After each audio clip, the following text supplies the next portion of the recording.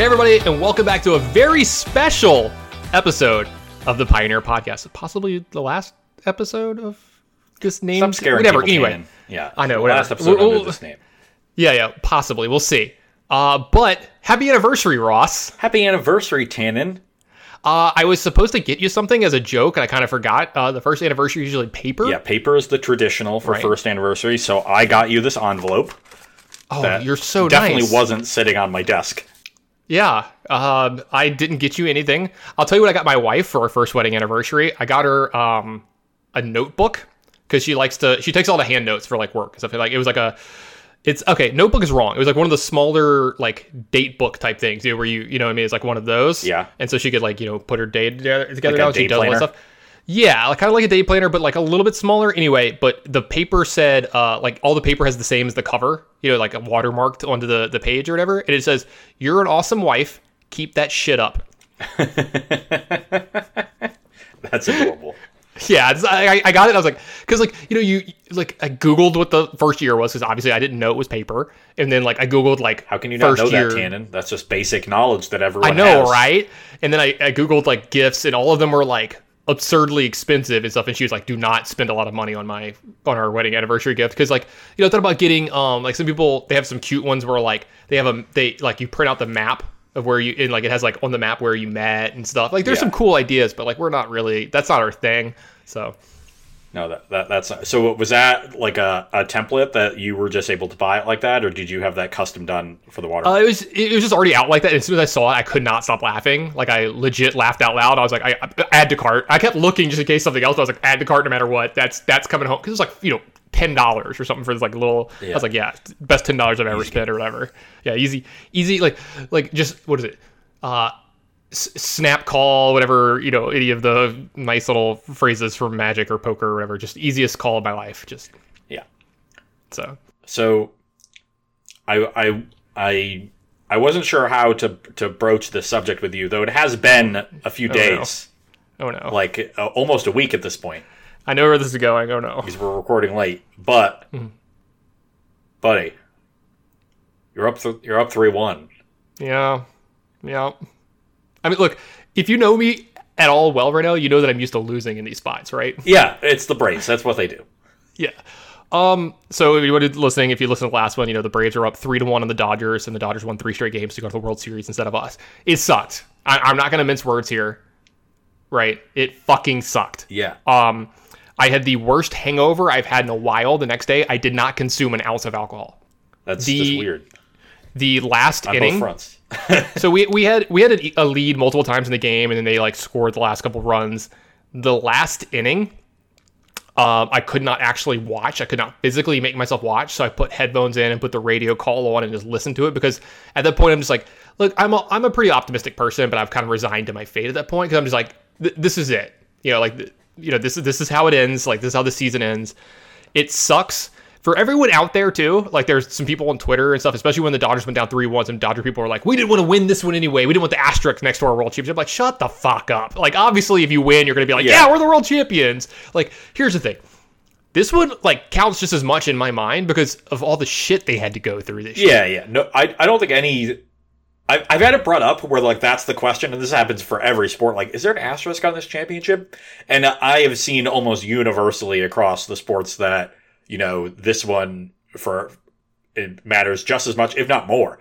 I think it was Kevin Durant on a podcast was like, this one actually for the NBA matters more because of the unique conditions of the bubble and the restart. All of that was difficult to deal with, and so that really does make a significant difference. And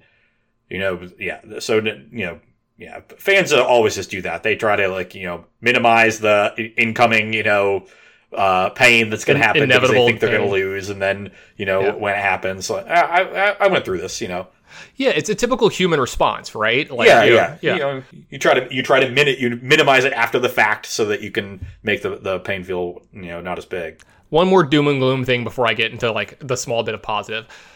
It sucked extra this year. Look, like I said, I'm used to this losing, right? And this one hurt more than I think almost anyone that I can remember. Because like the ones that would have hurt this bad were in like the 90s, right? The last time we like played for the Yeah, but you were like 18 then. Yeah, I was like a child, right? You know, like I was not 18, it was close or whatever. Like last time we made the World Series, I was like 15 or whatever. But that was 99. We got killed by the Yankees. I'll never forget. But I mean, like everybody did. But anyway, this one felt different.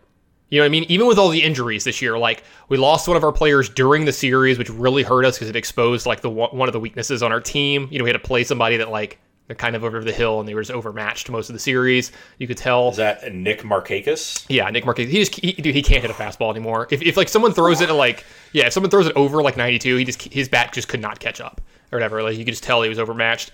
I will say this: the couple times someone threw something other than like a 99-mile-an-hour fastball, which the Dodgers have a lot of those. He hit it. He did pretty well, but like, you know what I mean? Our defense got exposed a little bit in a spot or two. We had a comical base running error that like you just cannot make that error, period, especially not in that spot, which we don't know what happens if that, you know what I mean? We don't know how the game progresses, etc. But I'll say this.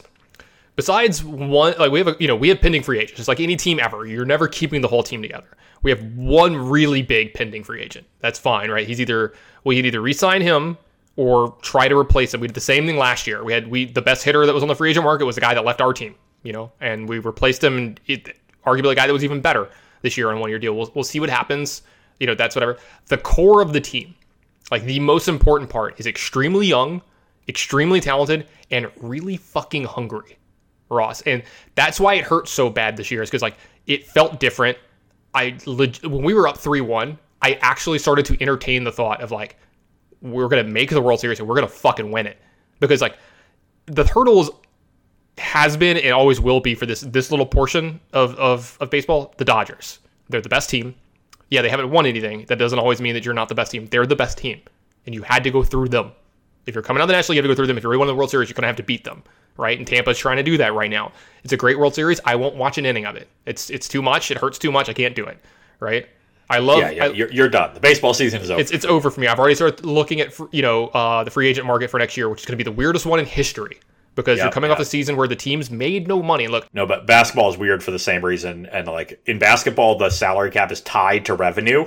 And so it's a question of like teams have been projecting, steady rise in the cap essentially. And it's like, what happens if it stays the same or drops this year? It's not going to be exactly tied to revenue because then it would plummet into like, obscurity. And they can't do that. So they do what's called cap smoothing. Mm-hmm. We talked about this on an earlier show. Yeah, we did. Yeah. Yeah. It's just going to be weird free agency for every major sport. Yeah. Every major sport. But doesn't the fact that you have this great young team make you feel a little bit better about losing this one, knowing that you're probably going to get more bites at the apple? See, yes, years? But again, I was a fan of the Braves in the 90s, and we were by far the best team in the 90s. By far. We were the team of the 90s, and we won one championship. Yeah. And we had 4 Hall of Famers play together through the entire thing, and a fifth player who should be in the Hall of Fame. And then the supporting cast was no freaking slouch either. We're not... Oh, Andrew Jones. The fifth. Yeah, and so we had 5 Michael Jordans, right? 4 or 5 Michael Jordans, like Hall of Fame good players, but we had a lot of Scottie Pippins. I know he made the Hall of Fame too, but you get what I'm saying. Like, I'm thinking of the support cast, like we had a lot of really good players around them, a lot of really homegrown talent and stuff. And it's like, you're seeing that again now. And so I'm hoping that it's not another thing. And look, if we get one, I'll be ecstatic. Don't get me wrong. There's also, I guess, the last 5 years in Major League Baseball, we've seen a lot of these young cores rise and kind of fall apart pretty quickly. Like after the Cubs World Series, you thought they were going to be perennially awesome. Astros is a bit of a different story, in terms of how it fell apart, but still did. Red Sox for the same reason. And there's a lot of similarities and differences between all of those too. Like one thing I want to say is all of those teams are way higher revenue teams than the Braves and have higher salaries, which is a good and bad thing at the same time. It's nice that we're talking about this right when Moneyball becomes a thing that's on Netflix again. By the way, if you're listening to this and you haven't seen that movie, please watch the movie Moneyball on Netflix. Even if you don't like baseball, it's completely fine, and you'll understand why I talk with such passion. It is difficult. It is so hard to not be romantic about baseball. Like, how can you not be? Really good movie, and if you haven't read the book yet, if you like numbers, you'll love the book. Yeah. The book is a little bit more nerdy. So if you're less of the baseball fan, then maybe stay away. But if you are the baseball fan and you've maybe seen the movie and liked it, or are planning to see the movie, read the book too. The book is really good. I honestly think I read that book in one night. Like, I picked up and started reading it at like, 8 o'clock and just put it down at like 3 a.m. I was like, okay, I'm done. Yeah. I just love the nicknames that have for people in the book. Like Kevin Youkilis became the Greek god of walks because of that book and stuff, little things like that. Last little thing, because I know our viewers at home probably don't want to hear us talk about baseball like the entire time, but it is a little different in the fact that I actually kind of like that we're like a middling market team, because it makes you have to be more cost effective, right? You have to be more shrewd when it comes to certain things. Like the Cubs, you're seeing a big problem right now is like they just don't have money. Like they have a lot of really bad contracts, or contracts that have become bad because their players are aging and they're playing a lot. And so like now one of their best players who's young, Chris Bryant, is up as a free agent. And like, you're like, well, what do we do? Like we can't afford him anymore. Like, can we? You know, some other team might be able to offer him more. Same thing is happening with the Red Sox, who's had to trade away Mookie Betts, who's probably going to win a World Series this first year with the Dodgers, and who put up some absurd plays in our division series. Like, there's a joke that there's, you know, in Game 7, or there's a ball that like Freddie Freeman hit, and it's like as soon as the ball left the bat, I was like, that's gone. Every Dodger fan in the world starts groaning. Every Red Sox fan in the world just goes, yeah, Mookie's got it, and Mookie just robs him. You know, like every Red Sox fan is like, yeah, you're good. Don't worry about it. Y'all aren't used to Mookie yet. You'll get used to him, you know? But here's the thing. It's not like we were an aging team with our window closing like it was early in the 2000s or you know, in the early like 2012, 2013. Those are the ones that really sting. Like, that's why, like, it's like Rockets fans this year. I was so happy when they blew it up. I knew it was going to suck. I thought it was going to suck for longer. It was only like 3 or 4 years, but okay, like here's a funny stat. I think we're second. We were the first or second in home runs this year in a 60-game series. We hit more home runs this season than we did in a full season in like 2016 or something like that. We out-homered that team in 162 games. We played 102 games less, and we out-homered them. That's how bad those teams were back then. So hope springs eternal. Also, we've seen a surge in home runs in the last 2 years. Yeah, right? yeah. But the dude, if you look at that lineup, I started naming players on it, you just be like, I don't know who any of those people are other than Freddie Freeman. You know, that kind of thing. There's not even like... There weren't even like the youngsters up yet that you were like, yeah, these guys are going to develop into some players. They weren't even there yet. So hope springs eternal. You know, I'm looking forward to next year. We'll see what happens with free agency. I have, you know, my thoughts of what we should do. We'll see what the front office is going to do. Super excited about it. Don't want to bore people with any more of the stuff. I was about to say, other than that, I haven't really done anything much. I've worked a lot over the last week, so nothing really too crazy to talk about. I am looking forward to television next week, though. We got a really good show coming out in about 9 days. The Mandalorian Season 2 is coming out, and I'm really excited about having a new show to watch. It's going to suck that I'm only going to get one episode a week. Just give me all of them so I can just not sleep for a day. You know, but I don't know if you're not into Star Wars the way I am, but... No, not even close. But the Season 1 was really good. I'm probably going to try to rewatch Season 1 before Season 2 or whatever, so we'll see if I have enough time or whatever. But I'm a big fan of the show. It's pretty cool. It's signifying this new way of doing television, which I think a lot of stuff's going to start doing it for movies and television. The entire show is shot in one room, apparently. They just bring the set into the room. The room is just a giant like green screen. And so like almost everything you see around him, like if he's standing on something or like people are standing on stuff, like that's there. Like they'll make the floor, like the tables and stuff, but like everything else is like computer generated pretty much and stuff. So it's just all done in like one giant like hangar or whatever. Like they don't build big enthralling sets anymore. Also, anything they can do digitally, they do it. And it looks good. It looks real, you know? Obviously a lot of it's fake because you're watching Star Wars. You know, like they're flying through space and shit. And so if you're going to do that with a show and that be the pioneering show, you know, Star Wars is one that makes a lot of sense. Also, you know, Lucasfilm and Skywalker, Industrial Light and Magic, they're usually on the cutting edge of everything when it comes to this. You know, they have absurd pockets. You know, like they have the best. Yeah. It's not just Star Wars that uses their stuff. All the other big companies, like I think Marvel uses, you know, Lucasfilm stuff. They're so far ahead that like obviously, because that's the biggest thing. And you can say whatever you want about the new trilogy. Obviously, some of it stunk for a lot of reasons. You know, whatever, blah, blah. They are visually stunning. Like, every one of those things is visually stunning. And, like, that's a big thing. You know, the cinematography is really good. It looks really good. So, as long as the story is fine, you got a good show. You know? It can make up for some lapses in writing and stuff, obviously. Which the story is good, too, anyway. But, you got anything cool going on in the last week? I know y'all had a problem at Versus Live today. You had a little power outage, huh? It was weird. We're recording this on Thursday evening, and this afternoon, Corey and I were just playing Versus. You know, we were live. We were in game 2 of the first match, so pretty early in the show, and the power just goes out. You played the lights out. Ross. You were playing too good. I was drawing so well. Yeah. It's actually kind of unbelievable. Like I was playing humans. Rigged. Game 1. Hey, rigged. I kept 3 lands, Ether Vial, and like 2 Mantis Riders and a Reflector Mage. And, played turn 1 Vial. Or no, I had Thalia, not the Reflector Mage. But then I drew Reflector Mage as my first card, played the Vial, and was like, I was on the draw against Mono-Red Prowess, and I thought I might get run over before this Vial can really start pulling me ahead. But then I just ripped a Champion of the Parish, so I could go Vial and Champion, play Thalia, have 2 things. Then I ripped another 2-drop, so I got to go Reflector Mage, I think it was Thalia's Lieutenant. And then next turn, go to 3, put in 2 Mantis Riders. So I just curved out perfectly because of those draw steps. All 3 draw steps were just insane. And the same thing was happening in game 2. And then the lights just go out. And I'm thinking they'll come back in a minute or 2 or whatever. Most power outages are pretty brief. Yeah, just like a little quick rolling thing or whatever. Yeah. No, we walked out to the front of the storefront in SCG, hung out for 20, 30 minutes. Eventually got told this probably isn't getting fixed anytime soon. Fortunately, and the outage must have been localized to the northern part of the city where the SCG Game Center is, and I live more towards the middle, even slightly southern part of the city. So my apartment was fine. So I just got a short day, I guess. Mm-hmm. But it was just weird. I don't know exactly what happened. You don't know what to do with yourself when your routine is kind of messed up to that extent, right? Yeah, I tried to get a basketball game going, and we fell just short. People were like, "Yeah, I'm in," and then somebody dropped out, and then somebody else filled them in, but then another person had dropped out because they thought we were done. It was the afternoon was kind of a shit show. Mm-hmm. I can understand that.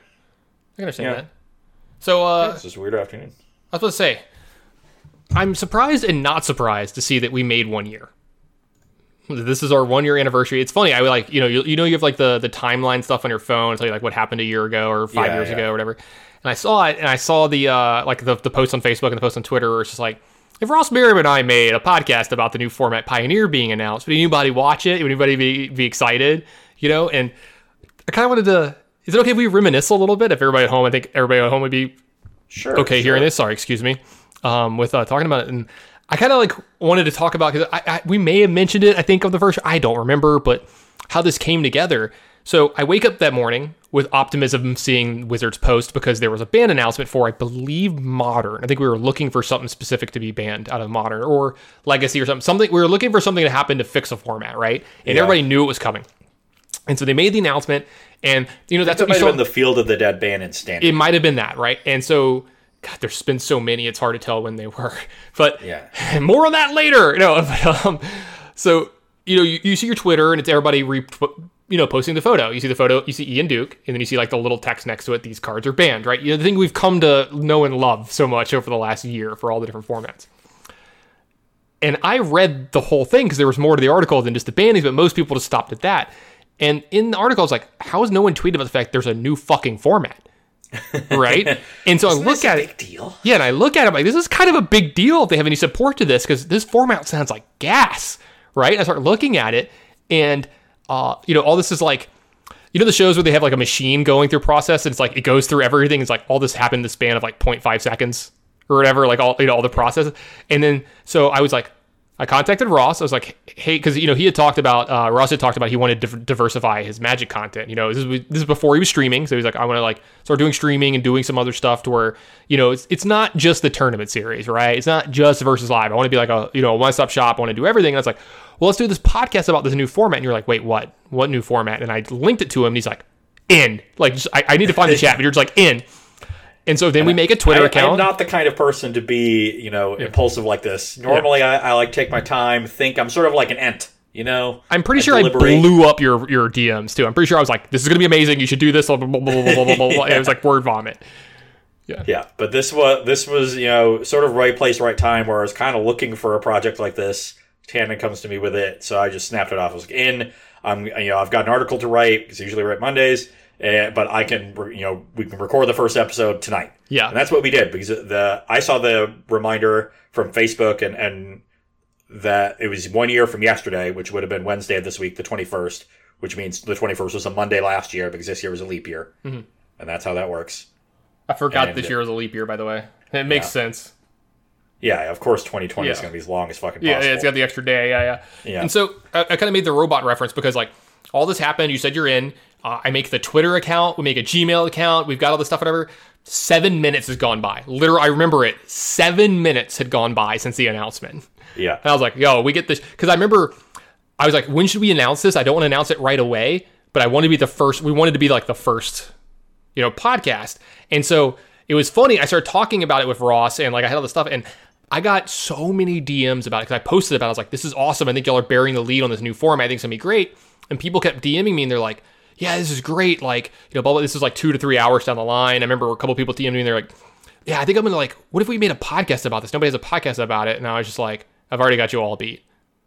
And they're like, what? I'm like, I've already got an episode planned. And like I've already got an outline. And they're like, what? Because like we already knew what we were going to talk about in the first episode, which we were really right and really wrong about a lot of the stuff we talked about. Yeah, that's how predictions go, right? You win a few, you lose a few, right? Yeah. And so that was a fun day. Hope Spring Eternal there as well. I was like super optimistic. Yeah, it was. I remember it being a long day, a busy day, but sort of an exhilarating day. One of those days where you're excited to get to work. You're like really tired when you get in bed, but the good kind of tired. You're like, I put in work today. You're like, you're proud of yourself. Very content tired. Yeah, there you go, content. I was very proud of the day that we had because I had to put a lot of stuff on the side. I was like, look, I can do all this stuff tomorrow. Like I'm making sure because again, like I said, it was so important for us to be like the first one out.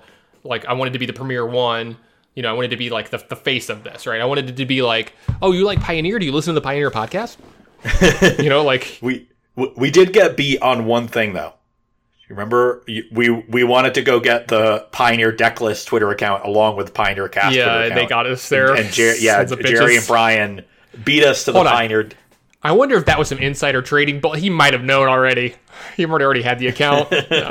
Who knows? Yeah. Regardless of how it happened, we got beat to one thing. I'm joking. We got beat. We had a really fun first week doing the podcast, and then a not so fun second week because of me. Yeah, I hate you. For those who don't know, what we're talking about Ross. For some reason, it was like, yeah, we're going to cover every deck list that gets posted on the site, and I was like, no, Ross, not all of them. He's like, no. Every single 5.0 list. Yeah. I think it was 142 different deck lists. It was something in that range. 137. For some reason, the number that comes to my head is 163. It was some random number in the mid 100s. And I was just like, we had to actually break it into multiple podcasts. And if you go listen to it, you can hear us actually contemplating Eternal Dread as the show goes on longer and longer. It really dragged. It went on for like... It's like 9 hours of total content. And so like during those 9 hours, as it got later, I just contemplated different ways to kill you. Like, and more ways to torture you, longer, more painful. Like, at first I was like, I'm just going to kill him. Clearly you didn't land on one that works. Yeah, well, I mean, dude, come on. Like, let's be real. But like, at first I was like, I'm just going to kill him. Just something easy, nice, and clean. Just gunned execution style right to the forehead. Yeah. By hour 9, I had some real creative Dexter shit going on, all right? I'm going to flay his skin from his bones. All right, this is getting morbid. Speaking of that, do you see the Dexter's coming back? Yeah, that's weird because didn't he go off to become a woodsman? A lumberjack. Yeah. So it's going to be like a standalone like thing unless it makes too much money, and I'm sure they'll be like, all right, maybe season 2 or whatever. But it's probably going to be like kind of like Watchmen. It's going to be like a little story like after the fact. You know what I mean? You didn't watch the actor just like need more money? He hasn't. Michael C. Hall hasn't really been big since. Like he did a couple other things, but I don't blame him honestly. Like what was Dexter like 8 seasons? So it's like that. So it's about 9, maybe 10 years of his life when it comes to all the extra stuff said and done. You've played the same character. Like I've said, look, it's definitely changed in Hollywood the last couple of years where like it used to be like you want to be the big movie star if you want to be rich, right? Now it's like, dude, if you get on one of these good TV shows, you're set for like 8 years, and then the royalty rights alone, like if you get syndicated, then like you know how much money Seinfeld makes every year still, like a lot. Mostly goes to Jerry and Larry David. The rest of the cast doesn't have nearly the same deal that those two do. Big Bang Theory, like as much as you want to say about that show, they made so Friends. Yeah, they don't have to work. It's the point where once you have a good a popular show that gets in syndication, like you do not have to take a job that you don't want to take ever again. Ross, how do we get syndicated? Yeah, that's what we got to work on. It was I Love Lucy still makes CBS like $20 million a year. Yeah, that's just unreal. Syndication. Yeah. That show was Lucille what, Ball 60s? has been dead for 50s. 50s, Lucille yeah. Ball has been dead for 30 years. Her kids are probably still reaping some of the rewards on that, though. Yeah, her kids are Probably really well off. They might not even be alive. I don't even know. Yeah, I mean, I would not have this looked Lucille up. Ball died, I think, in 89, late 80s, and So before- Desi, I think, was mid 80s. Before you were born, but during like my teenage years, yeah. Yeah, exactly. Kind of stuff. So, but yeah, just thinking back on it, man, like, you know, I miss that optimism about the format. You know, look, here's the thing. I still think the format's great. I still love it. We're still going to talk about Pioneer. We're still going to cover it. It needs like an injection. It needs some reason for people to focus on it and realize it's good again. Here's the thing. We don't have a way to play it very much right now, and I think that's a big deal. Yeah, let's say nobody wants to support tournaments on MTGO. Right. Let's say that they somehow port 80% of it to Arena, and it's functional with this, because like they're still apparently doing like the Pioneer Masters sets or whatever, Yeah. and we'll see what happens if they make Pioneer format, which is going to be weird that Pioneer and Historic are different formats on there, but because like that just can get really confusing for players that aren't indoctrinated into like competitive play. But if they get it on there and it's like reasonable, I'm going to play the shit out of it. Yeah, I guess that's the injection it needs, and it needs WotC to get that project done and get the sets. But they're not onto incentivized Arena. to do so. We'll see. I don't think it's going to make them a ton of money. Well, maybe it Yeah, will. It's Arena. honestly, it's just everything is just so unpredictable right now. With COVID, because like here's the thing. I know Star City put out another announcement about like it's on indefinite leave. I mean, that was like an announcement that's like, guaranteed, yeah. duh, we all fucking knew. Yeah. Right. Do you remember when we first started talking on the show about the COVID stuff, and you were like, yeah, maybe like the tail end of season 2 gets played, and I was like, you're not playing this year. And I thought that I was making a hot take by that, and like, dude, I was way wrong. We aren't going to play next year either. Yeah. I'm at this point where I think we're gonna play starting, like spring of 2022. Like once we get through that 22, winter, 23, yeah. because of the winter, is just worse for spreading it. I think once we get through, two winters, this winter and next winter, is when I like that. Uphills both winters, just uphill in the snow. both winters, yeah, exactly. So, Yeah. hopefully, the format can, like, maybe it gets a big injection again when that happens. And this podcast with its new name will be so popular, we can brand another podcast into the Pioneer podcast again.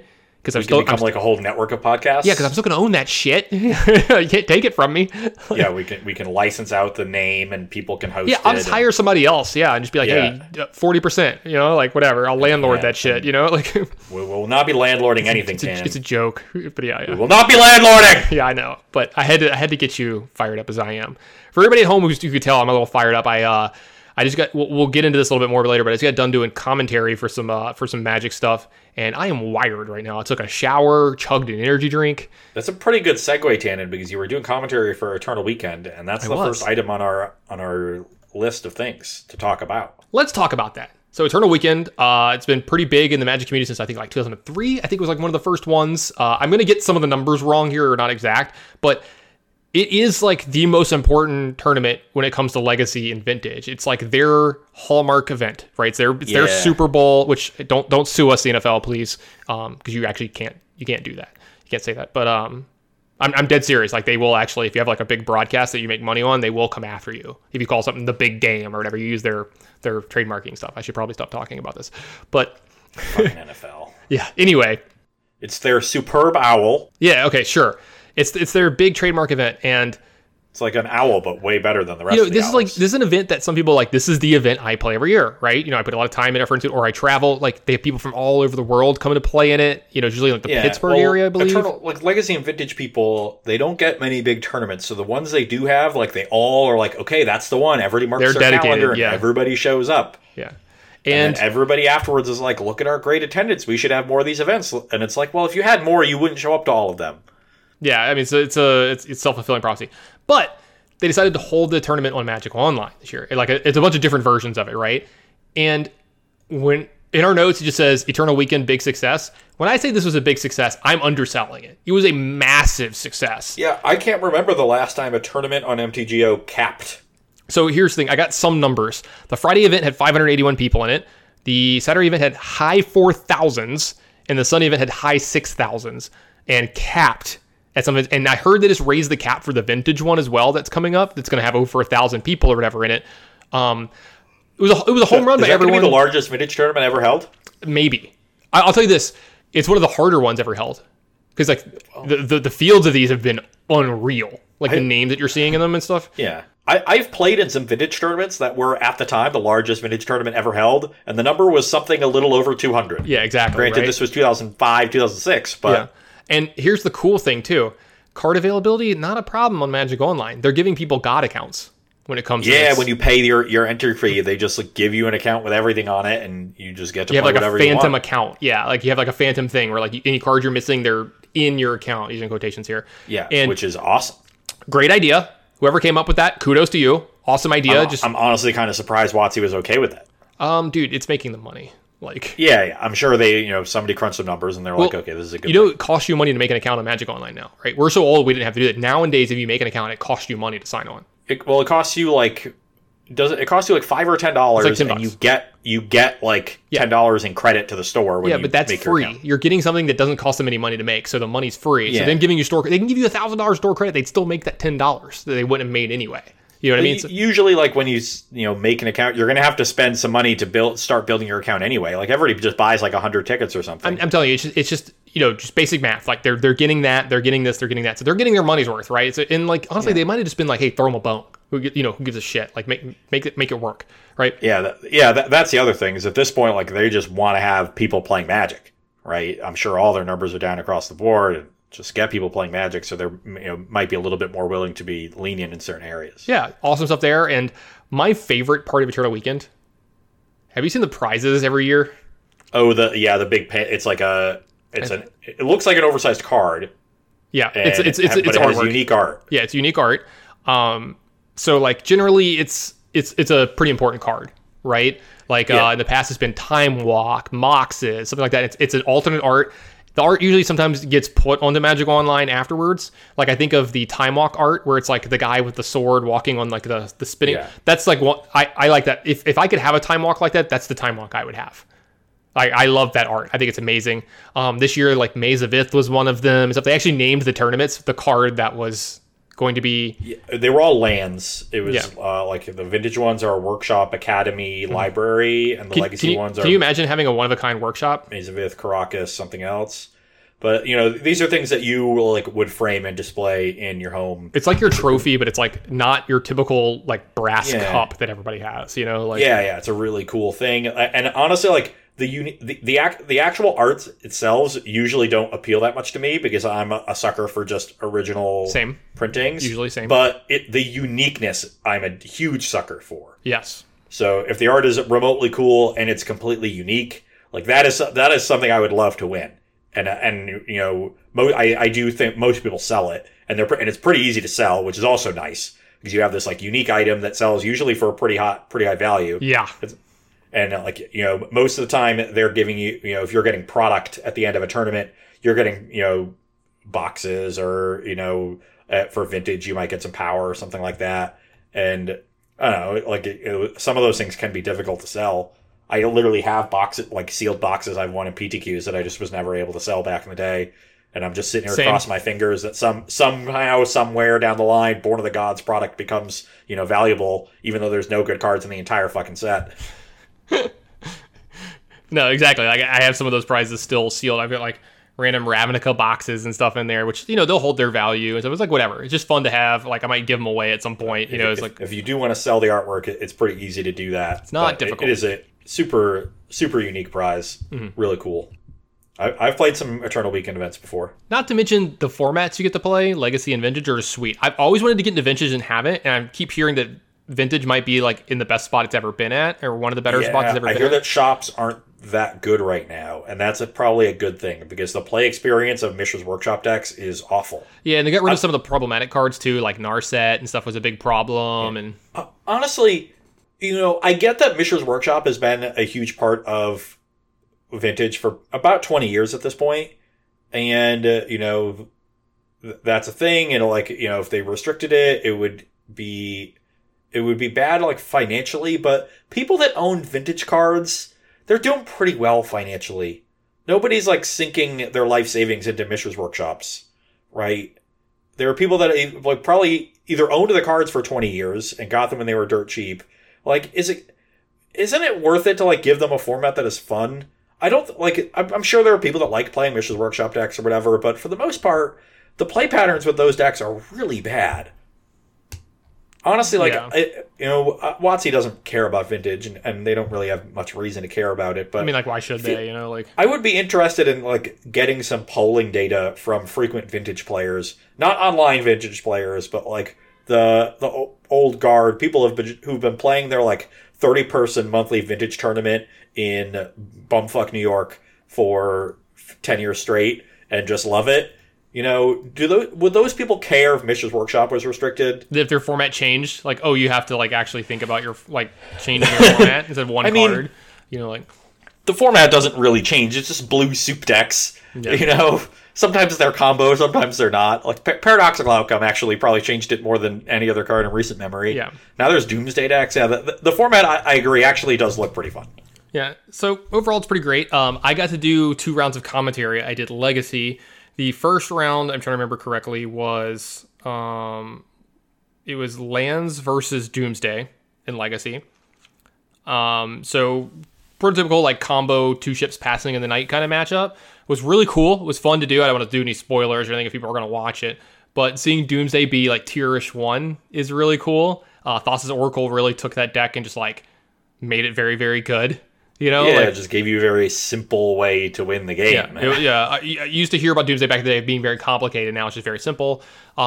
Lands is a new toy. Now, was it Valakut Exploration? The 3-mana enchantment from... Oh, that's a cool one. Yeah, and like that's I mean, it probably got boarded out in that matchup, but that one is a real sweet one because it gives you another avenue of victory to beat people. Like you can actually physically beat people with Life from the Loam now.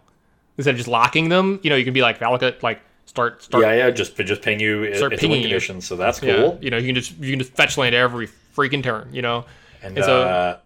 Skyclave Apparition has been putting in work in Death and Taxes. Yep, I was going to say that's just a multi-format all-star at this point. I didn't get to do a Death and Taxes matchup, which I actually wish I had because I think that deck is actually pretty cool. I think it's great that it's survived as long as it has in the format because like you would feel like it shouldn't have with some of the cards that have gotten printed over the last 5 years, but now it got a big bolt. And we talked about this when we talked about our top 8 list. That I thought that card was good for Standard. I thought the card was good for Pioneer. I thought it was very, very good for like Legacy and stuff like that. So the next matchup we did, I think it was like.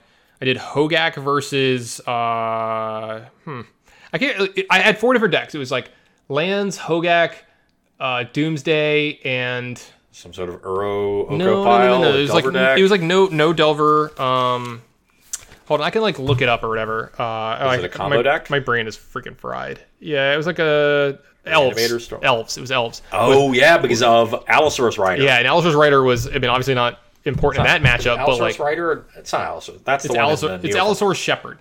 Allosaurus Shepherd. Yeah, there we go. And that card is really cool and good, and it's probably the biggest addition to Elves in the last like 10 years. It helps because like here's the thing: when people talk about when DRS got banned in Legacy, like obviously Grixis Delver got way worse. Obviously Check Pile became almost unplayable. Like all these decks changed, blah blah blah.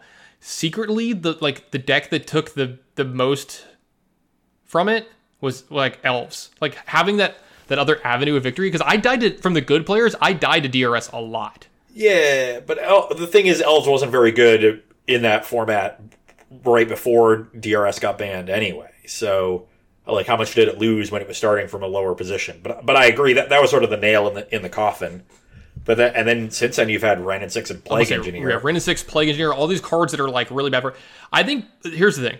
I think this is one of the worst times to be blue soup in Legacy, and I don't think it's bad. It's just that like they're so like Legacy seems really healthy to me right now. I think it would be really cool if it was like the SCG Tour right now. You had something where you're playing pretty often. I'm kind of tempted to play some Elves in Legacy. I haven't done so since 2014. Was that the Reed Duke match where you PTSD'd that bad? That was one. So that Players Championship was the very last tournament in which I played Legacy Elves. The Reed Duke match was round 1 of day 2. I then proceeded to beat Tom Ross. He was playing Infect in my pod. Wow. Okay. Probably, I think, the only time I ever beat him in that matchup, when we played a few times. And then good timing. I beat Steve Mann, who was on Teamer Delver, and in one of the games, like I think I helped Steve prepare for that tournament. Anyway, continue. I played a turn 1 Deathrite Shaman, and Steve, played a Delver or something, and I just killed him on turn 2. Yeah. And he just had a bolt in his hand. He was like, yeah, I guess I should have killed that Deathrite. I'm like, yeah, you got to kill the turn 1 mana creatures. Like, yeah, you always if I play a Nettle Sentinel, or certainly if I play Wirewood Symbiote is the least threatening. If I play a Quirion Ranger turn 1, you can maybe talk yourself into not killing it, but if I play a creature that produces mana, Heritage Druid, Deathrite Shaman, Llanowar Elves, anything like that, you should bolt it on the draw. And so I 2-1 to that pod, which gave me a shot to actually just win the pod and go right to top 4. All I needed was Tom Ross to beat Reed in the Infect versus Miracles matchup, which Tom was like 17-0 in, and so of course lost in an incredibly tight game 3 that he punted. So come on, Tom. I got a cool little story about this real quick. So if anybody doesn't know about this at home, I'm sure they've heard me mention it, but Tom and I played a lot growing up. He's from about 3 hours away from where I live, and then he lived in my city for a long time. There was a SCG event in Atlanta one year that Tom and I drove up to by ourselves. And for Legacy, obviously I know what I'm playing. Tom's like, hey, I think I'm going to play Infect. And this is literally the tournament where he debuted the deck, right? And we just talked about it for an hour. He was like, some of the most I've ever heard Tom talk, right? And for anyone who knows him, he doesn't talk very much. No, he does not. And so I kind of got one of the first times a real inside glimpse of how his mind works for Magic. And he would talk about cards that he wanted to play in his deck, right? And how many of them. And I was just like, dude, sure, you're a fucking madman, but whatever, right? Funny way the tournament works out. He played 1 Stifle in his list. He borrowed it from me. I died to that Stifle in game 3 playing for top 8, so he makes top 8 instead. And then in top 8, he played against Miracles. This is where you made me think of this. He played against Miracles playing BBD, right? And so BBD comes up to me and he's like, hey, a decent bit about this deck or whatever, right? I'm like, yeah, look, Tom's my friend. I heard talking. I'm not going to give you advice or whatever. Sorry, I like both of you or whatever. But he's just talking. He goes, what do you think my matchup is? And, I was trying to be polite. I like BBD a lot. And I was like, yeah, I think you have a decent shot at it or whatever, blah, blah, blah. He's like, who do you think's favored? And I was like, I don't know, maybe Tom by a little bit. It's I was trying to be nice. I was trying to I didn't want to deject the guy. You're completely. trying to be diplomatic. Yes. And so he goes, hey, I think I'm actually a little bit favored. And I don't know what it was. Maybe it was the long day, maybe losing to the one of Stifle that I got that it's literally my Stifle, whatever. And I was like, do you want to know my real opinion, BBD? And he goes, yeah, obviously. And I was like, you're going to lose in 7 minutes. I remember I actually said, you're going to lose in 7 minutes. And he gave me that kind of shocked, awestruck look. And then he lost in 7 fucking minutes, right? And I knew this was going to come up too because he talked. Were you railing? Yeah, I looked right at him too. Yeah, I made eye contact, looked right at him. What was his look? He was still very shocked because of what happened. He didn't know how humility worked with Blinkmoth Nexus or Inkmoth Nexus, which is understandable because it has to do with layering. But because he talked about, he's like, dude, I have humility. It's like game over versus deck, and I didn't want to tell him. I didn't say anything. Because I was like, obviously he just doesn't know. Because anyone who doesn't know, it's humility comes into play, it makes everything lose. But if you give a creature an ability after that, it keeps it.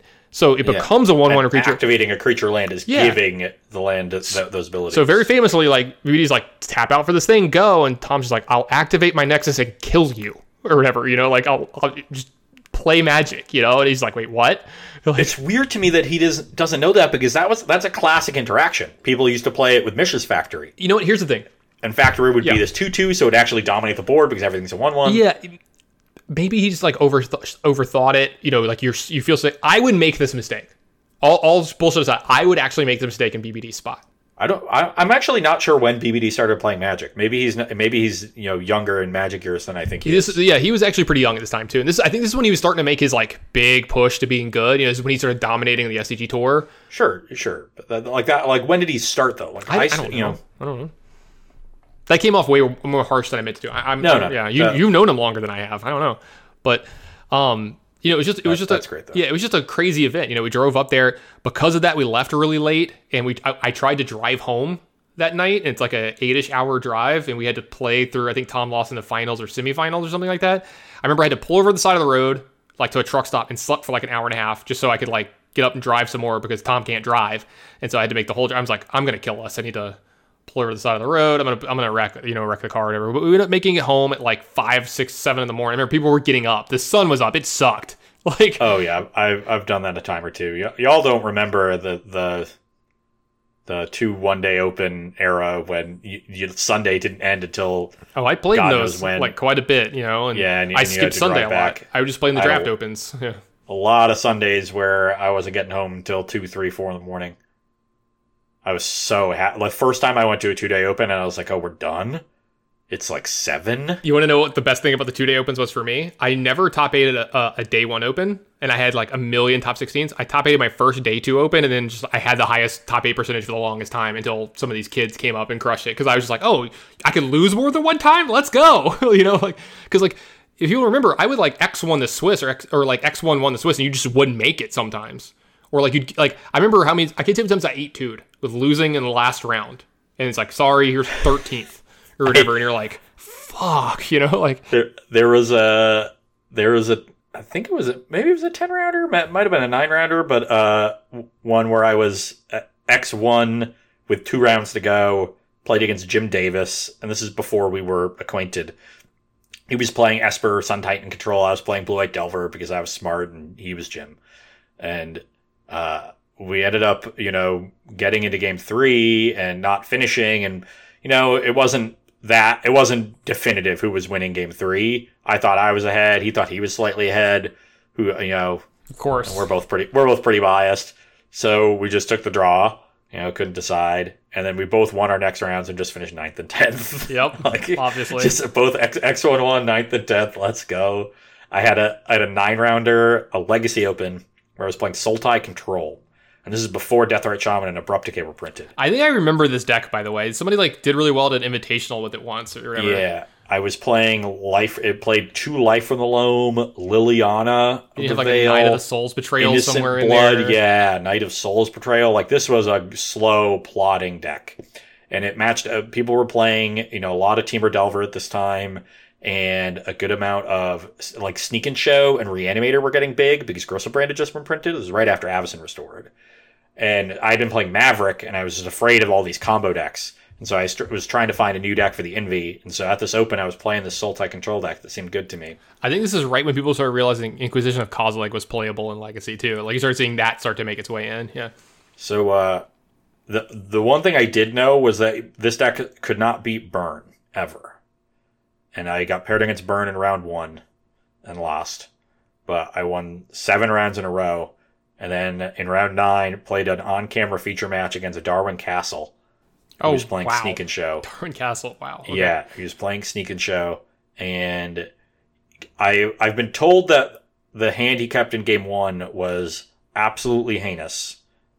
It's hard to see on the camera. You can't really tell. But I think what it was Ancient Tomb, City of Traitors, Sneak Attack, Preordain,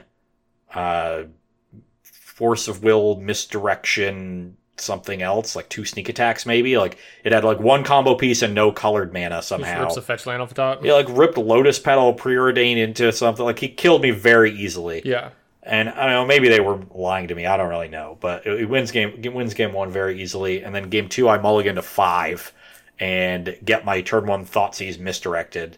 And just got, I kept a Brainstorm because when your Thoughtseize gets misdirected, you choose which card to take out of your own hand because you still control the Thoughtseize. Yeah. And so my hand, I literally took an interactive spell and just left myself with a Brainstorm. And was hope this Brainstorm is awesome. Brainstormed into bricks and died in 12 minutes. Narrowed his voice. It was not. But I got Darwin back at the first open I won, which was 2 weeks later in Indy. We played in the Swiss. Must be so nice to win an open. 4-1, 5-1, and I got him. Yeah.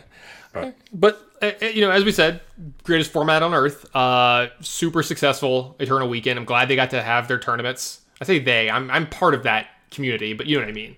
I've never been one of those. Do you think we're going to see some more organizing on MTGO as a result of this? Because almost everything's been on Arena, even non-WotC events. I the think they'll SCG try. Tour Online was Arena. Yeah. Everybody was focused on Arena. I'm surprised we haven't seen more things like this because we had the online Grand Prix very early, right? And then that's kind of gone away. The SCG Tour did a thing for a while. I don't know if you don't have to answer this, but I don't know if they're doing anything in the future. They don't tell me things. Yeah, Channel Fireball is doing a thing right now where they're doing something similar. The CFB Pro Showdown, but it's all on Arena. But now we've seen that you can succeed running these online events on MTGO and do very well. The thing is like, I think they can try, and they will, and then it's going to have a problem like it always does, and we'll see. Yeah. Right? But I'm actually, should we be impressed that they're running these huge Moto events and that it hasn't crashed? Yes. Like, just, yes. No BS. I think that's the biggest thing, is like, it handled a tournament of this size and went off well. Like, this is awesome. You know? So, yeah. It had been so long since we were in that era where you just expected Moto to crash and all these big events because they just crashed. Yeah, they just changed like the structure of events so that like there were multiple smaller events instead of one big one.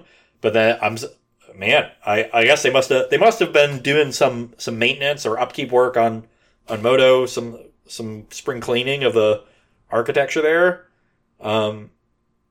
to make it work. I don't know. I'm not a software person, so computers mystify and frustrate me. Yeah, anything new, anything different, Ross just hates it and yells at it. Yeah, that's why I have an abacus on my wall. I use sundials to tell the time. Mm-hmm. This is why he actually doesn't drive. He doesn't like. When I walk to SCG to work, I use a sextant to make sure I'm going in the right direction. Anyway, so I think overall, just a hugely successul event, and yes, I do think more things will happen in the future, and I hope they do. Hopefully that opens up potential for Pioneer. Like we said, the format needs an injection. Hopefully, we get some events, some people working on that. Yeah. And so the next thing we want to talk about was something you wanted to bring up today. We had a little bit of a chat about, and this is the MPL split, which is coming up this weekend. Mm-hmm. The first of 7. I believe. Don't ask me to answer questions of this because I do not know when it comes to MPL and Rivals. I get nuggets from Corey when we're just chatting during Versus. Is he doing commentary? He's doing commentary, so he knows, right? And that they're going to have everybody streaming, so you can watch every match, and it's something like 400 matches, and they'll all get recorded. Yeah. But they're only doing coverage themselves for 6 feature matches each day. So there's not a ton of official coverage from WotC, but there's a lot of just like, this is happening on individual streamers' channels and everything, which I think is really cool.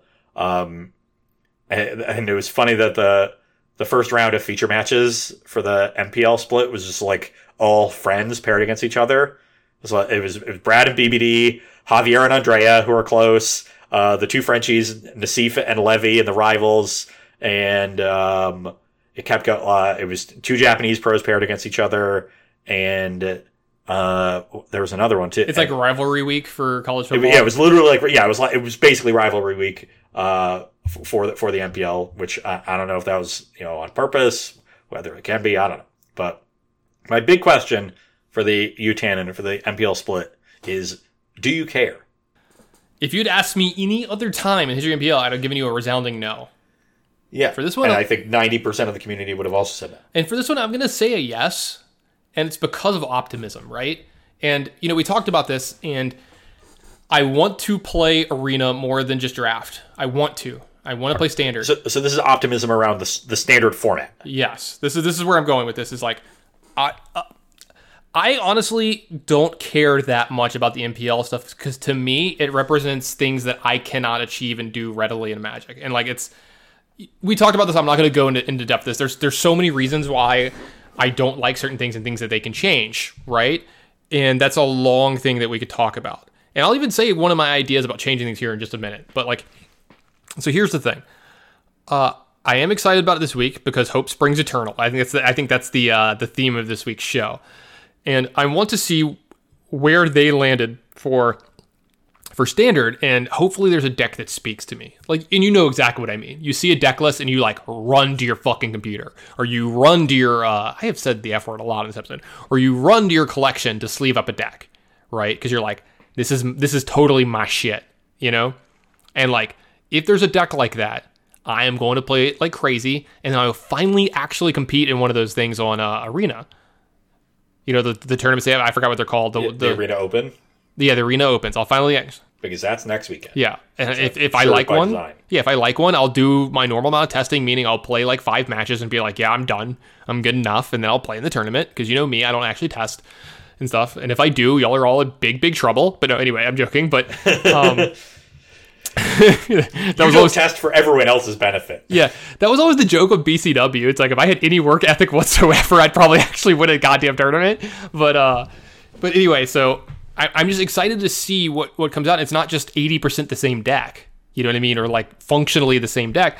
And if it's a cool, diverse format and there's decks that I like, yeah, I'll be into it. Because like I've joked about this on the show. I am arena rich. I have so much stuff on there. I can play whatever the hell I want. So I'm excited about that thought. I will say this. I talked to you about this before the show. I don't like offering criticism without having some... Hold on. How arena rich are you? I think I have like 175 rare wild cards, like 140 mythics. My vault progress is at like 1900% or something like that. So I pretty much have like 200 of every wild card of rare and mythic. Okay, because there was a tweet. I'm nowhere near as good as Voxy or Vox. Yeah, from Voxy. She has 994 rare she's got me crushed. But also 458 mythic. Has she ever crafted a card ever? I don't think so. She literally only plays limited. Yeah, so like I pretty much only play limited, but I do play stuff. I do own decks. I do randomly create stuff. Anyway, that's impressive. Like you're arena middle class. No. I'm arena rich. She's Oprah rich. She's like she's like Oprah. I'm a millionaire. She's a billionaire. You know what I mean? Like yeah. So we're just big houses. Hers is just a lot bigger than mine. Kind of thing. Whatever. Anyway, it's not a competition, Ross. This is not a size contest. You should know to not incorporate yourself in those. Anyway, ooh, I love you, buddy. It's perfectly average. You're good. Anyway, what I was trying to say is like I hate being like critical of things without having maybe some form of like constructive criticism or something to go along the lines. And it has baffled me, and I get it, man. One of the main complaints people have is about the resource system on there, right? Like there's no dust system like you have on Arena, on Hearthstone. And if like you just don't have something, like it's hard for you to get exactly what it is you want. Here's the thing.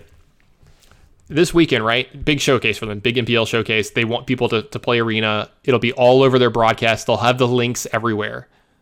What if Ali Warfield is your favorite player, right? And if I had to guess a deck that she's playing, it's probably like Golgari Adventures or something along those lines. One of the decks that's very Ali. Like she might, I could be wrong. Probably playing something with Yorion in it. Yeah, or something with Yorion, something like that, right? I think she said she audibled at the last second. She's probably trying to play Golgari Adventures. But like, let's say that means she probably moved from one Yorion deck to another one. There's like 4 different Yorion. Or okay, let's put it this way. You like Emma, right? And since they just came off of crushing a tournament with a pretty unique deck and some unique styles, and you really like her deck, why isn't there something in the client where you could find your favorite player and either A, buy sleeves that has like MPL Emma on it or something, right? Remember when who was it, Ultra Pro that did this for their team? Maybe there's something like that they can do. Or Genesis did that. Yeah, Genesis, yeah. I think it was, yeah. Or why can't you just buy their deck? Like it's X amount of gems or whatever. You just get their deck. Yeah, maybe you have some of the cards or whatever, but like who cares, right? Like it's like the what was the in-store thing they did where they gave you a deck with a sideboard? I forgot what they were called, but they did this a little bit. Are you talking about precons? Yeah, no. Or are you talking about the World Championship decks? No, the very recent ones they did. They did them in the store. It was like literally standard decks with sideboards. You could play it straight out of the box. Oh, yeah. You know what I'm talking about? Decks? Event decks, maybe is what they were called, yeah. Sorry, you're like, I couldn't hear you at all during that, but okay. But yeah. I'll sit up. No. It has to do with my mic, like, muting you when I'm talking or something. So if we talk over each other, I have zero chance to hear you, whatever. But anyway, that's why I like to watch you talk. I like to watch. But man, I like to watch me talk too. Yeah, I know, right? I got a pretty mouth. But anyway, so God, man, I am going off this episode. What is up with me? What happened? But anyway, it's kind of like, why wouldn't we have that? And like, yeah, just make them a little bit cheaper than you think they should be. So like, A, more people will get it, and B, like, they don't feel as bad about buying duplicates. Or do the duplicate thing where like when you open a duplicate of a pack, you get 20 gems or whatever. Just throw people a freaking bone. It's like, really easy. That to me does. I think the sleeve idea, especially after seeing everybody go nuts for these fucking Euro lands that they just put on Arena today. I think the sleeve like idea is great. But as far as like decks, like it's very easy for them to like get the deck list, copy and paste it, load it into Arena. Like all that functionality is there, and then craft it if they want to do that. So they don't need to have something else built in. Also, is that what's really stopping somebody like you? Because you just admitted that you're only really interested because you think the standard environment has a chance to actually be good and fun. So you're still not really invested in the MPL itself. No, 100% you're right. 100% you're right. But I'm gonna tell you this: the most valuable customer to someone like Wizards and WotC is okay. Obviously, there's the people that are entrenched and just buy everything. Yeah. But the most valuable customer is the new one. Getting in fresh blood. Getting someone in there that hasn't had anything yet, and it's going to pour a big initial thing into it. And then I wouldn't say like it. Retention, I think, is just as important for the most part. As I'm saying. I'm not trying to say it's more important than anything I'm saying, but it's one of the most important things is getting new people. And obviously, retention is a big thing.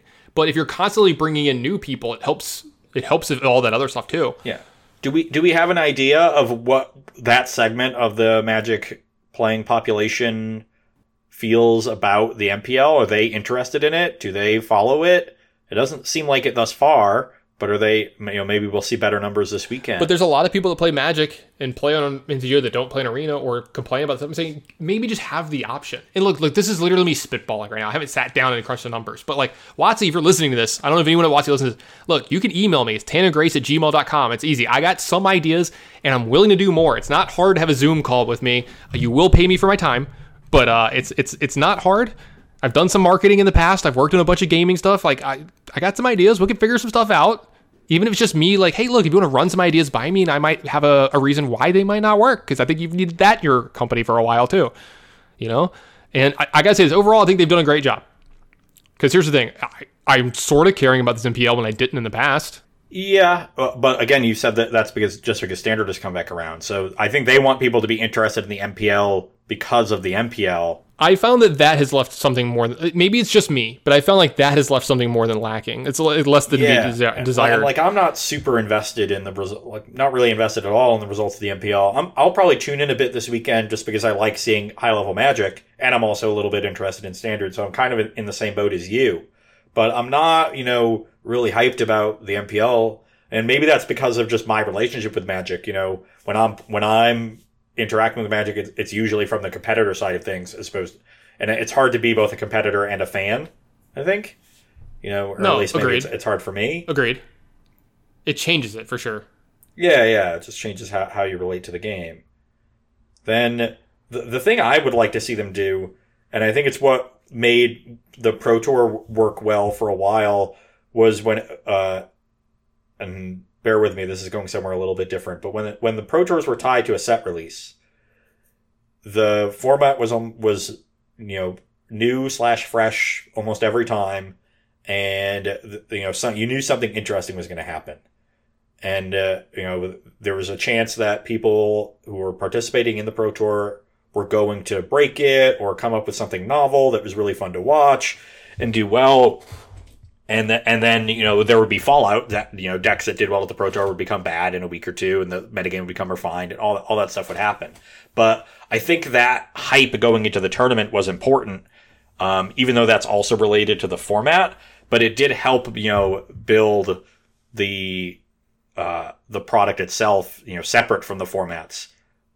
And I think one way they can do that with the MPL is to invent novel formats for them to be playing, and then allow those formats to be on Arena for a brief period of time after the split. I think I've said that like multiple times on the show, right? Like, create a format for them, give them something new, because I agree with you. I think the Pro Tour was at its best when I was like... Maybe not a completely brand new format, but give them some restrictions in how they build the decks. Fresh format. That's something slightly different.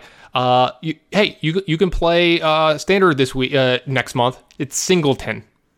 Good luck. Get the commander players interested into it. You know what I mean? Like singleton type decks, things like that. It's just something cool and good and fun that these people, and then like put an event on Arena with it, right? Like people might have some fun with that. Like just freshen it up for players too, right? Yeah. Like and who knows? You might eventually get to a format that's so popular that it becomes an actual format. An actual format. Yeah. Like, right. And that's not hard to do. I think it's a great idea. Like we both talked about this before. There's just so much more they can do than just having them play some Standard, and it's not like these novel formats would also sell booster packs. Yeah. You're not having them play, I don't know, fucking Invasion Block Constructed, right?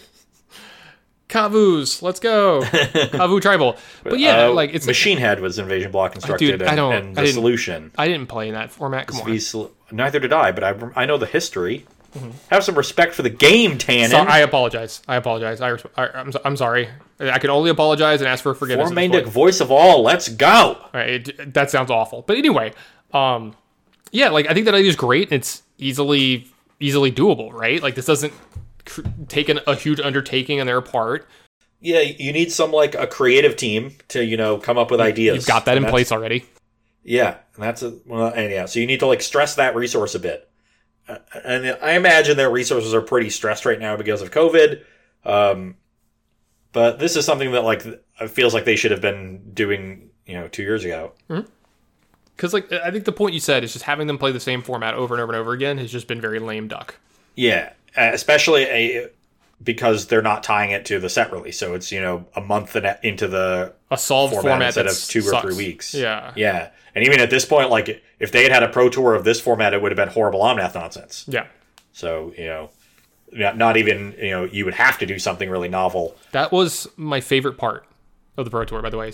Obviously, tuning in to watch the GOATs play high-level Magic was awesome, but I couldn't wait to see what, like, the big, the Brewer teams and, like, the cool stuff, like, the decks they had. That Pro Tour Shadows over Innistrad with, the Gruul Goggles deck that Brad top-aided with, Seth's heinous Esper Control deck that was just one of the worst decks I've ever seen, and he just top-aids the Pro Tour anyway because he's unbelievably good. Yeah. The eventual winning Selesnya Tokens deck, the seasons past grindy rock deck.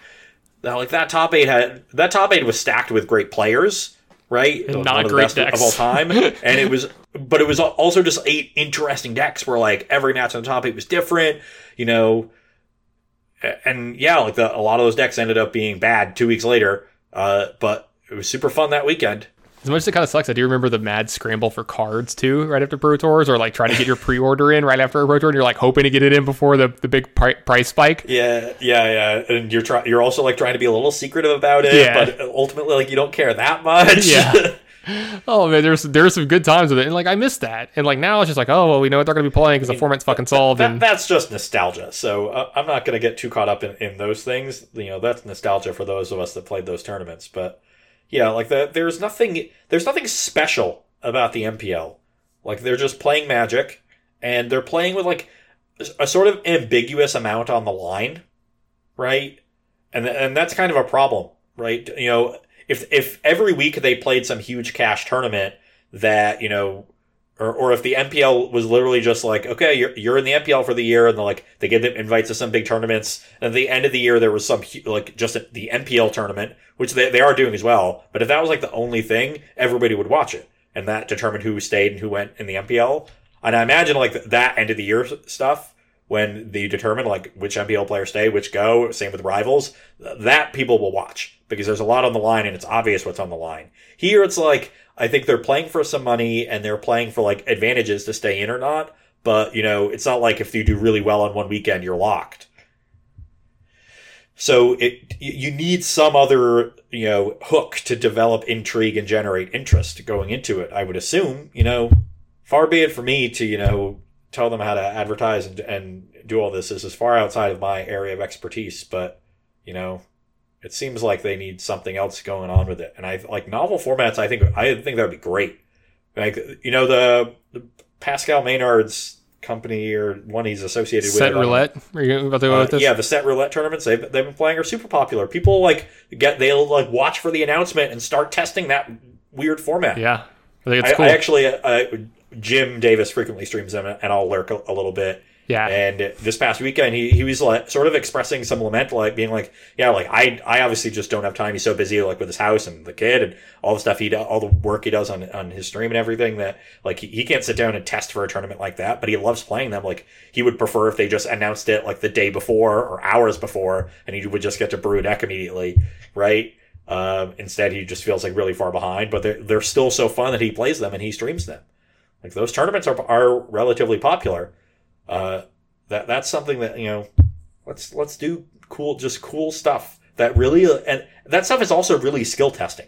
Like giving the MPL 24 people, a new format and a week to figure it out. Good luck. That is difficult. Yeah. And like, that's gonna actually like serve a good purpose for you. It's gonna keep the highest level players in the MPL because they're gonna perform well over those samples, as opposed to just standard where like, everybody can, there's just so much information about it, right? And it's so iterative that it becomes, more playing by rote and a little bit less creative.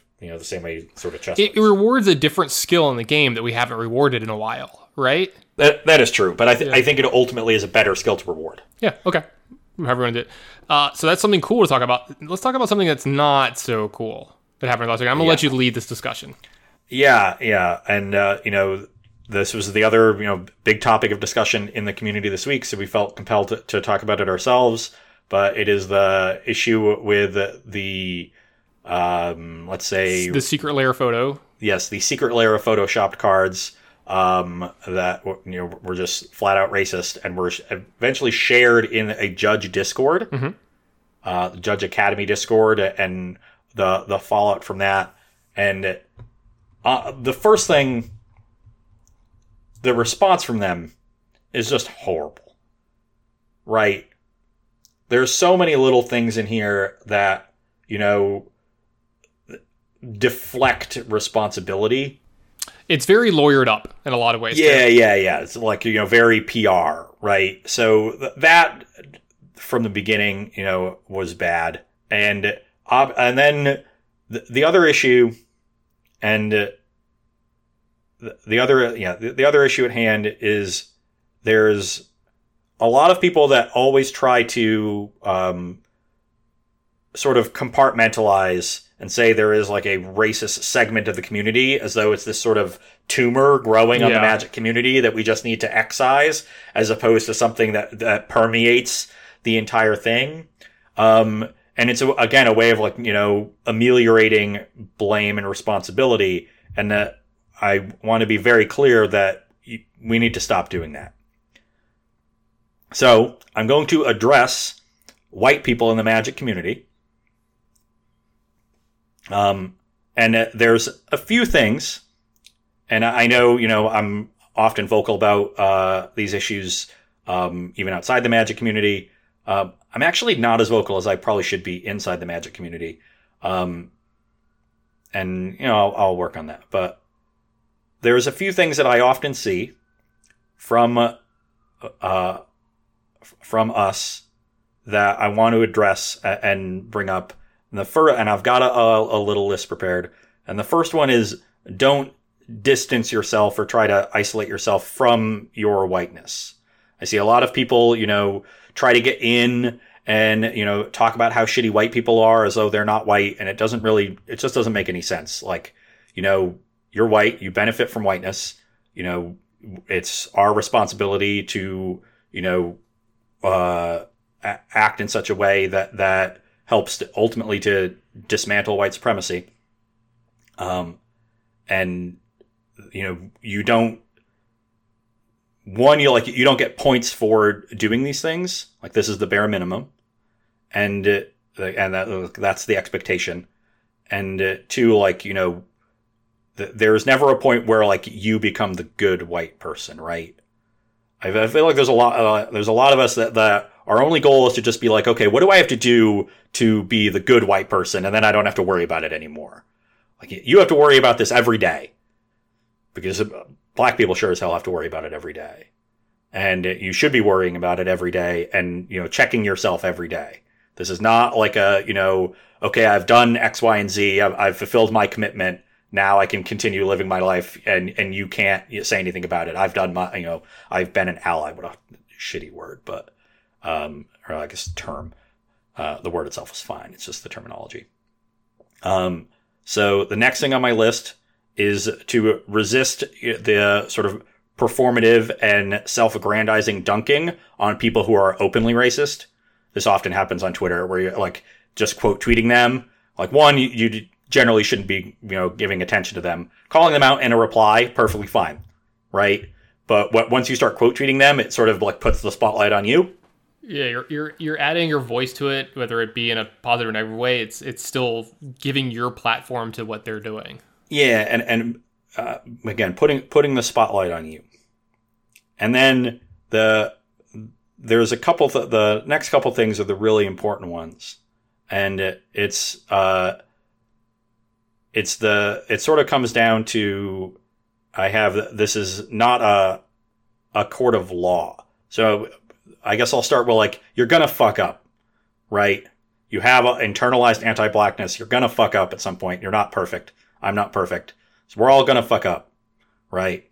And oftentimes the reaction to that when you do fuck up is to, be really apologetic and try to put the, and try to, reinforce that you had good intentions, right? Your intentions don't matter. Or at best, they matter very, very little. It's the impact of what you do and what you say that matters. And it's your responsibility to ensure that the impact of what you do and say is positive. That is your responsibility. And again, you don't get points for doing it in a positive way. That's the expectation. That's the baseline. So you should be working to do that. And yeah, that doesn't mean like don't apologize when you fuck up. But you should. And but you should make an honest effort, yourself, and don't make a big performance out of it to interrogate the internalized anti-blackness. I'm focusing on race here because that's what came up, but this goes for, every other axis of oppression as well. And then, so impact greater than intent. And then the other important thing is that we don't get the benefit of the doubt, right? Maybe at some point you're granted it, and that's a good thing. Like, you should appreciate that, but you shouldn't expect to be given the benefit of the doubt. We shouldn't expect to be given the benefit of the doubt. That's just the reality of the situation. That's our responsibility. So do that.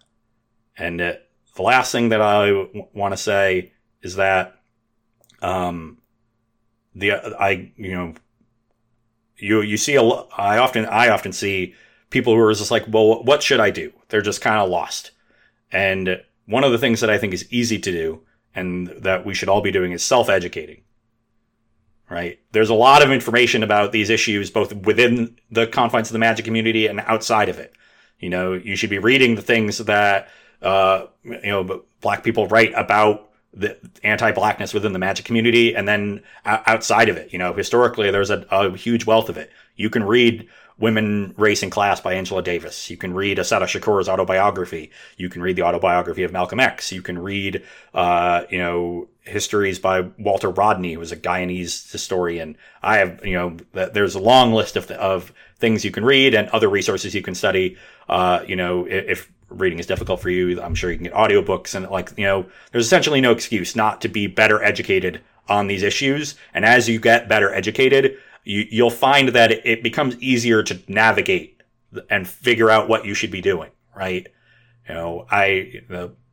It's not that long that I've been taking these issues seriously and self-educating myself. And I feel much more comfortable, operating autonomously than I did a year ago, 2 years ago, 3 years ago.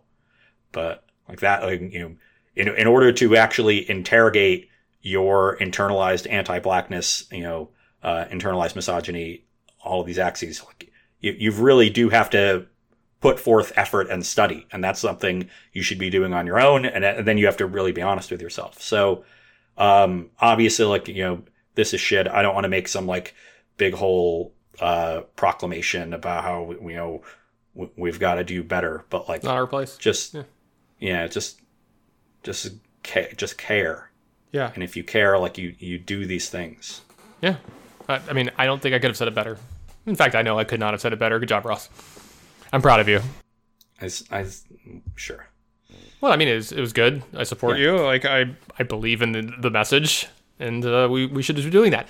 Anyway, I was happy to see that our Discord channel was free of any horrible conversation of... That would have been met with some very swift response. Yes. Yeah, I made sure to quickly go through and check for anything horrible. Heinous, yeah. However you we want to. got a nice community in our Discord. That's good. Yeah, I'll say this. Shout out to our Discord. Yeah, if you're not in it and you're listening to the show, join it.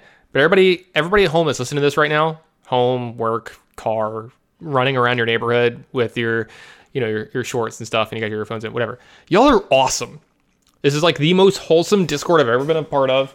Y'all are 99% of the time really, really positive, and look, that 1% is completely fine. I need to bitch and complain sometimes too, or whatever, right? Don't get me wrong. I'm definitely way more than 99 to 1% positive to negative in my regular life. If anything, I'm closer to 99.1 the other way. Yeah. You're the curmudgeon. Yeah, exactly. But it's a safe space. You can come and vent in there. Just be respectful. especially with what you're going to talk about, et cetera, et cetera. Just remember that other people are human beings too. Show them respect. Treat them the way you like. Treat people the way you want to be treated. Like, I mean, it's not hard to respect other people. Just do it. Kind of thing. So, but yeah, shout out to our Discord community and our moderators and everything. Y'all have been on point. It's been pretty great. Speaking of our community, I got a package in the mail today from Barrister and Man. Did you? I didn't check my mail today. So here, this is pretty cool from them. This is one of our sponsors, by the way. We talk about in the show quite a bit. I'm a big fan of their stuff. I like this because obviously it's great to get stuff, but even when I don't order stuff, they still send me stuff. And usually I know it's coming because I see the order in like my mail or whatever. And this one just showed up. They just surprised me, right? I got 3 new hand soaps out of here, so I'm super excited about that. And I'm gonna try one of those out, like real hand soap, body soap type stuff. I'm gonna be trying some of that like real soon. But I saw you playing with it earlier. Have you gotten a chance to use the brush? Oh no, I saw you playing with the brush. You still haven't used it? I'm telling you, I literally just use it as a fidget spinner, and it's great. You suck. It sits on my desk. Just try it. Yeah, well, as you can probably see, I haven't shaved in a while, Tannen. Yeah, I'll probably shave again next week. Yeah, just do it. It's not hard. Hopefully, I'll remember to use it. Mm-hmm. I was gonna say, so some pretty cool stuff to talk about with them. I'm super in love with their products. One of my friends tried out some of their stuff the other day, and he's actually so excited to get the beard oil. If I have a package from them, it better be in it. Yeah, the beard oil. I'm actually super excited about it. If they send me some, I'm actually gonna let one of my friends try it out. He's got like a full-time beard. I'm a part-time beard, right? Sometimes I'm working, sometimes I'm not, kind of thing. But it's more like you who keeps a beard all the time. I'm gonna let him try it out. See how much he likes it or whatever, and kind of report back. But we'll see. I'm super excited for that kind of stuff. I do think some of their Halloween stuff is live. Like they had some Halloween flavored scents and soaps, stuff like that. So if you're into the festive stuff, I'll tell you this. I used to be like kind of a Scrooge and not get into holidays. I'm kind of turning a new leaf a little bit. So I'm excited to try some of the newer fragrances and the newer stuff like that. And I will be making some orders myself here sometime soon. I'm giving out some of their stuff as gifts. So it is the holiday season coming up. If you need some good gift ideas, I would, for that special guy in your life, special girl in your life, whatever. I mean, a lot of stuff's unisex. There's definitely some guy stuff on this, but there's some unisex stuff. So if you need a gift for somebody, this is a pretty good one. Like I'm going to get the, one of my buddies just got married. I'm going to get a shaving kit for him. Whatever, because like he shaves every day for work, and he's like me, he's like a hairy dude, so he's got to go through it. I'm like, dude, it's just the best shave I've ever had in my life. This is great. So I'm gonna send some of that stuff to him. If you do want to purchase some of their stuff, check out their site. It's Barrister and Man. Make sure you use the code Pioneer Podcast. I'm sorry, Pioneer Cast. It's just Pioneer Cast. You get 15% off on your orders. Save you a few bucks. Try out some stuff. I mean, it's more than shipping is going to be for sure, right? So get some free. Depends where you are. Yeah. Get some cool, I imagine cheaper if stuff. They're shipping it to Vanuatu, it's probably doesn't make up the difference. Of course, you'd bring that up. But we have a very large audience in Vanuatu. Oh yeah, for real. It's like Laos. I was the number 1 rated player in Laos for like multiple years because they had me in there for some reason. But how they put I think Laos's country code might be LA. While my state code is LA, and they might have done that. Okay, that makes sense. I tried to figure it out. I sat there like one day and tried to figure out how the hell I ended up in Laos, but I was like the number 1 player in Laos for all. Anyway, but yeah, definitely. Congratulations! Did you get invited to Worlds? I did not. You have to be an actual. You have to have citizenship, right? Yeah. That's how like Dennis got to be captain of the Lithuania team. Yeah. There's a lot of people. Anyway, make sure. Nice little tangent there. Make sure you check out their website, check out their products. Like I said, a big fan. Holiday season coming up, great gift ideas. What percentage of our audience do you think understands what I just said? 10% or less. That's where I was too. Maybe 5%. I mean, I got it immediately, obviously. Or yeah. You're older than I am, of course. Of course. Yeah. So just another reminder to our audience: Tannen is older than I am. Yeah, sure. So just so they know. Yeah. By several years. You might not expect that by looking at the two of us. Yeah, so definitely check out their stuff. I'm just trying to respond. I'm trying to figure out how to respond, and I just can't. You've thrown me for such a loop here. Just dead quiet. I had all this stuff on the side that I was going to talk about with Barrister and Man, and like you've just completely thrown me. Like I'm just like completely out of sorts. But make sure you try their stuff. They got a new formula on the Cootie Killer stuff. I'm a big fan of that for hand soaps. It dries out like less on the skin, so that's a big deal for me because I think I've told you with how often I'm using this stuff nowadays, like in this COVID world. I'm drying my hands more often, and like, And just hand sanitizer is the real killer. That dries your shit out. yeah. And so I'm trying not to use that stuff all the time. Get. Right? This is a good alternative, you know? So I guess if they're, again, Barrister and Man, check them out. Pioneer Cast, 15% off. Buy their shit. I'm also going to buy it and stuff. So I feel like we should probably I'll probably put a tweet out sometime this week. So if you're real lazy, hopefully you'll check the Twitter and see the link right then and there. So make sure you check that out.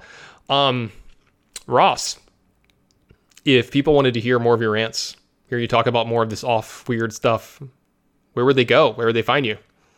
First place is my Twitter account. I am at Ross Hunneds. That's ROSSHUNNEDS. That's your one-stop shop for all of my content and a good place to ask me questions about basically anything. Then there's my written content on Star City Games that typically goes up on Tuesdays. I actually took the week off from my article. Just didn't really have... there are just like days where I wake up to write an article and nothing really comes. And I'm fortunate to, have the ability to just be like, yeah, Cedric, mind if I just take this week off? And he's like, yeah, that's fine. So I'll be back next week. And if you're wondering where that was, it is not coming. I am doing this week's Factor Fiction, though. I submitted those earlier today. So if you like the Factor Fictions, I believe I'm with Dom Harvey and Paolo. Definitely Dom. I think Paolo was the third, but I'm not sure. How does it feel to be the worst player in the Factor Fictions? I frequently am. Yeah, so. I'm just messing.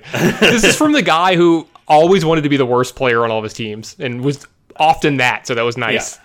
I'm just saying that we don't do the voting system anymore for them. Didn't Patrick just win them all if there was any vote? So that's what I was going to say. I am the only person to have defeated Patrick in a Factor Fiction, and I did it soundly. And I did it with many memes. How much did he make off of it? Did he get to bet on himself and throw the match? Because that had to be the thing. I mean, there was no bet on it between anyone that I knew of. But speaking of bets in sports, since it's a little more normalized now, I don't know if you saw on Twitter, Cedric Phillips is posting all of his sports bets every day. I did see that. Well, when it came to the Dodgers Braves series, him and Patrick Sullivan were talking to me a good bit during the thing, and me and Patrick had some real good conversations about that and like hot mic incidents. There's another hot mic incident recently and stuff, and so we had some good funny stuff with that. I miss those two. I miss getting to spend the weekends with them on the SCG tour and stuff, or watch them and stuff. Someday our princes will come, Tannen. Mm-hmm. Someday.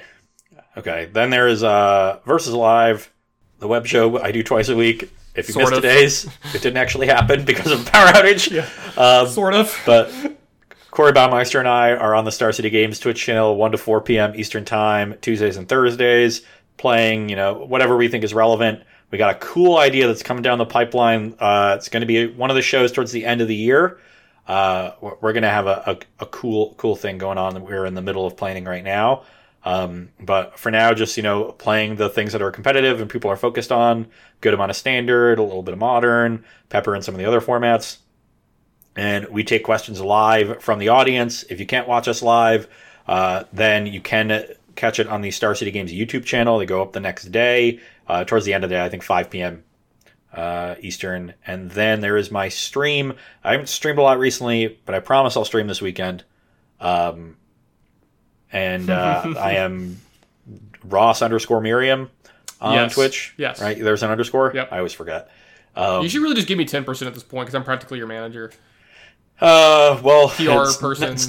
It's 10% of not a whole lot of money, Tannen. Hey, 10% of non-zero is a non-zero amount. That's all I'm saying. That is a truth fact. You owe me dozens of dollars.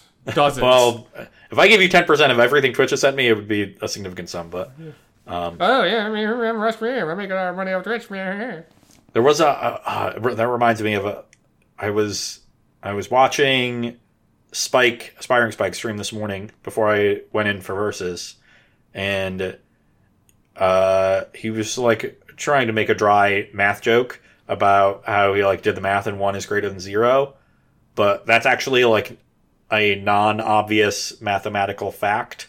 In the real numbers, it's obvious, but what most people don't realize is that 0 and 1 are really special numbers because they're the additive and multiplicative identities.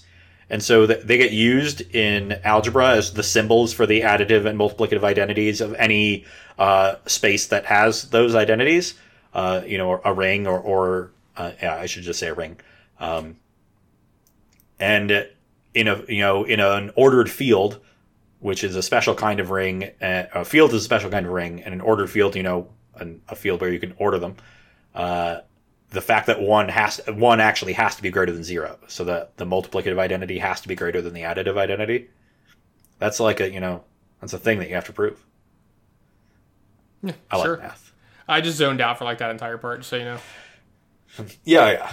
Everybody zones out when I start talking about. Can math. you finish your spiel? Let's do this. I did. I'm done. Oh, you're done. So the aside was after the spiel. Is it my turn? Yeah, I guess so. If you want. Yeah, y'all can find me on Twitter at the Tannen Grace. On Twitch, I am just Tannen Grace. Haven't been that active lately, but we'll see after this weekend. Hopefully, I get the desire to play some Standard and learn.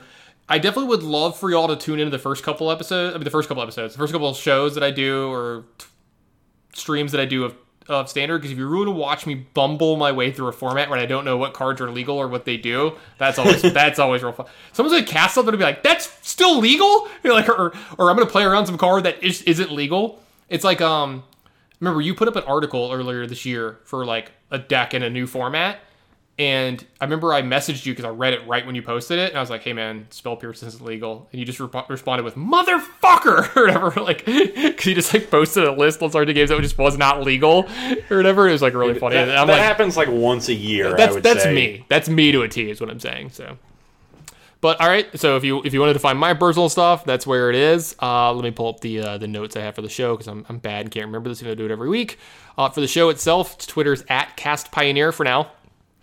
Make sure that you check us out on Twitter. Follow us. We retweet a lot of cool deck lists, retweet a lot of stuff, but all the announcements for our show go through there as well. So anytime a new episode is up, you can find it on there, et cetera, et cetera.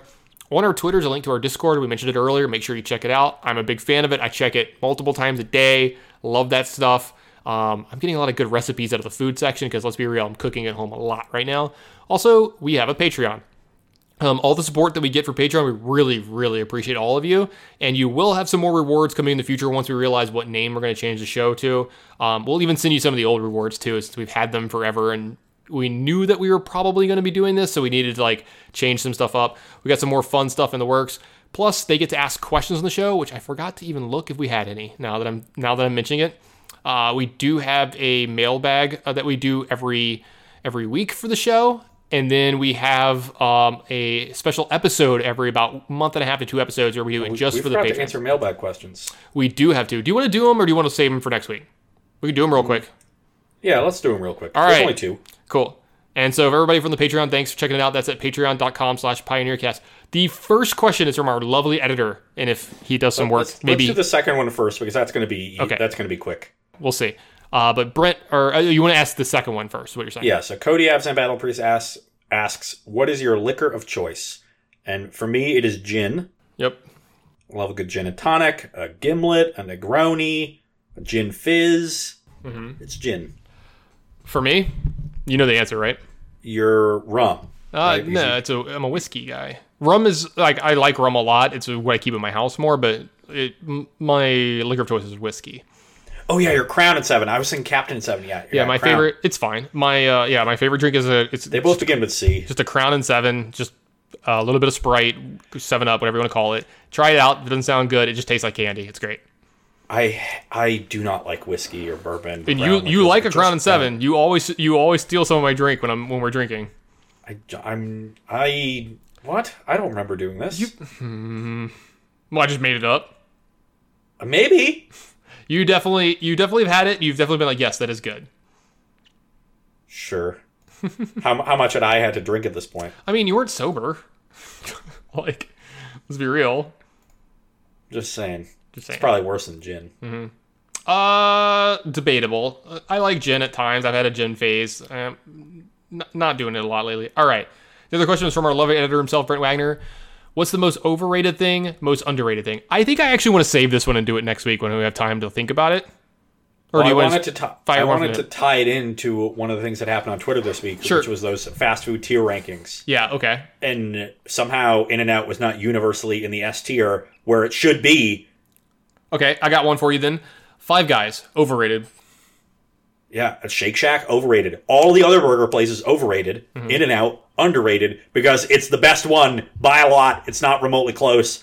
I don't care about Whataburger. Don't tell me anything about Whataburger. I don't care. Never had it. Don't care. Fuck you, Texas. The thing at the end definitely, but fuck you, Texas. That was really good. That should be an audio clip, but I'm sure Brent will make it an audio clip in the thing. A, Whataburger's great. B, In-N-Out's great. C, so good. C, Five Guys is really overrated, but I also haven't had it in a long time. D, you shouldn't listen to any of my choices in this because I don't eat a lot of fast food. Also, everybody had Popeyes way too low. That is also true. We'll go more to this answer next week too, right? We'll do like some things that are. This will be a teaser. Yeah, this is a teaser, but we'll answer this question again in a more complete manner. Cane's is overrated, but I've also had it for like a million years because it's like the first one ever was here. And it's becoming less of a tease now, Dan, and you're giving the cow away. Well, I mean, like we don't just have to do fast food. We can talk about literally anything that's overrated and underrated. True. There's a lot of things that suck that people like. Yeah, or just like that are overrated and underrated, like Derek Jeter's defense, overrated. You know, like Andrew Jones, underrated. Like we talked about this. So.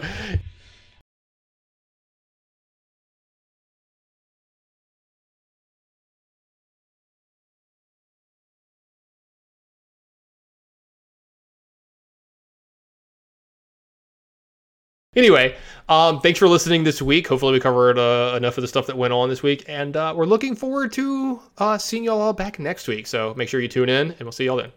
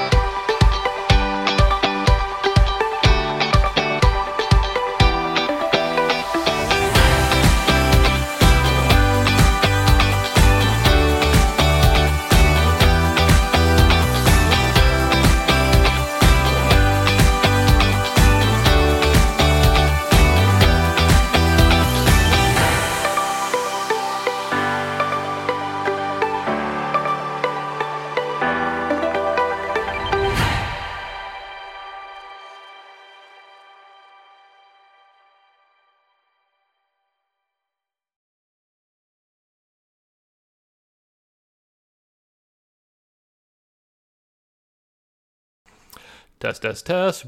Brent is a tool. Wait, I'm joking. Brent's the best. Wait, was that recorded? Oh, no!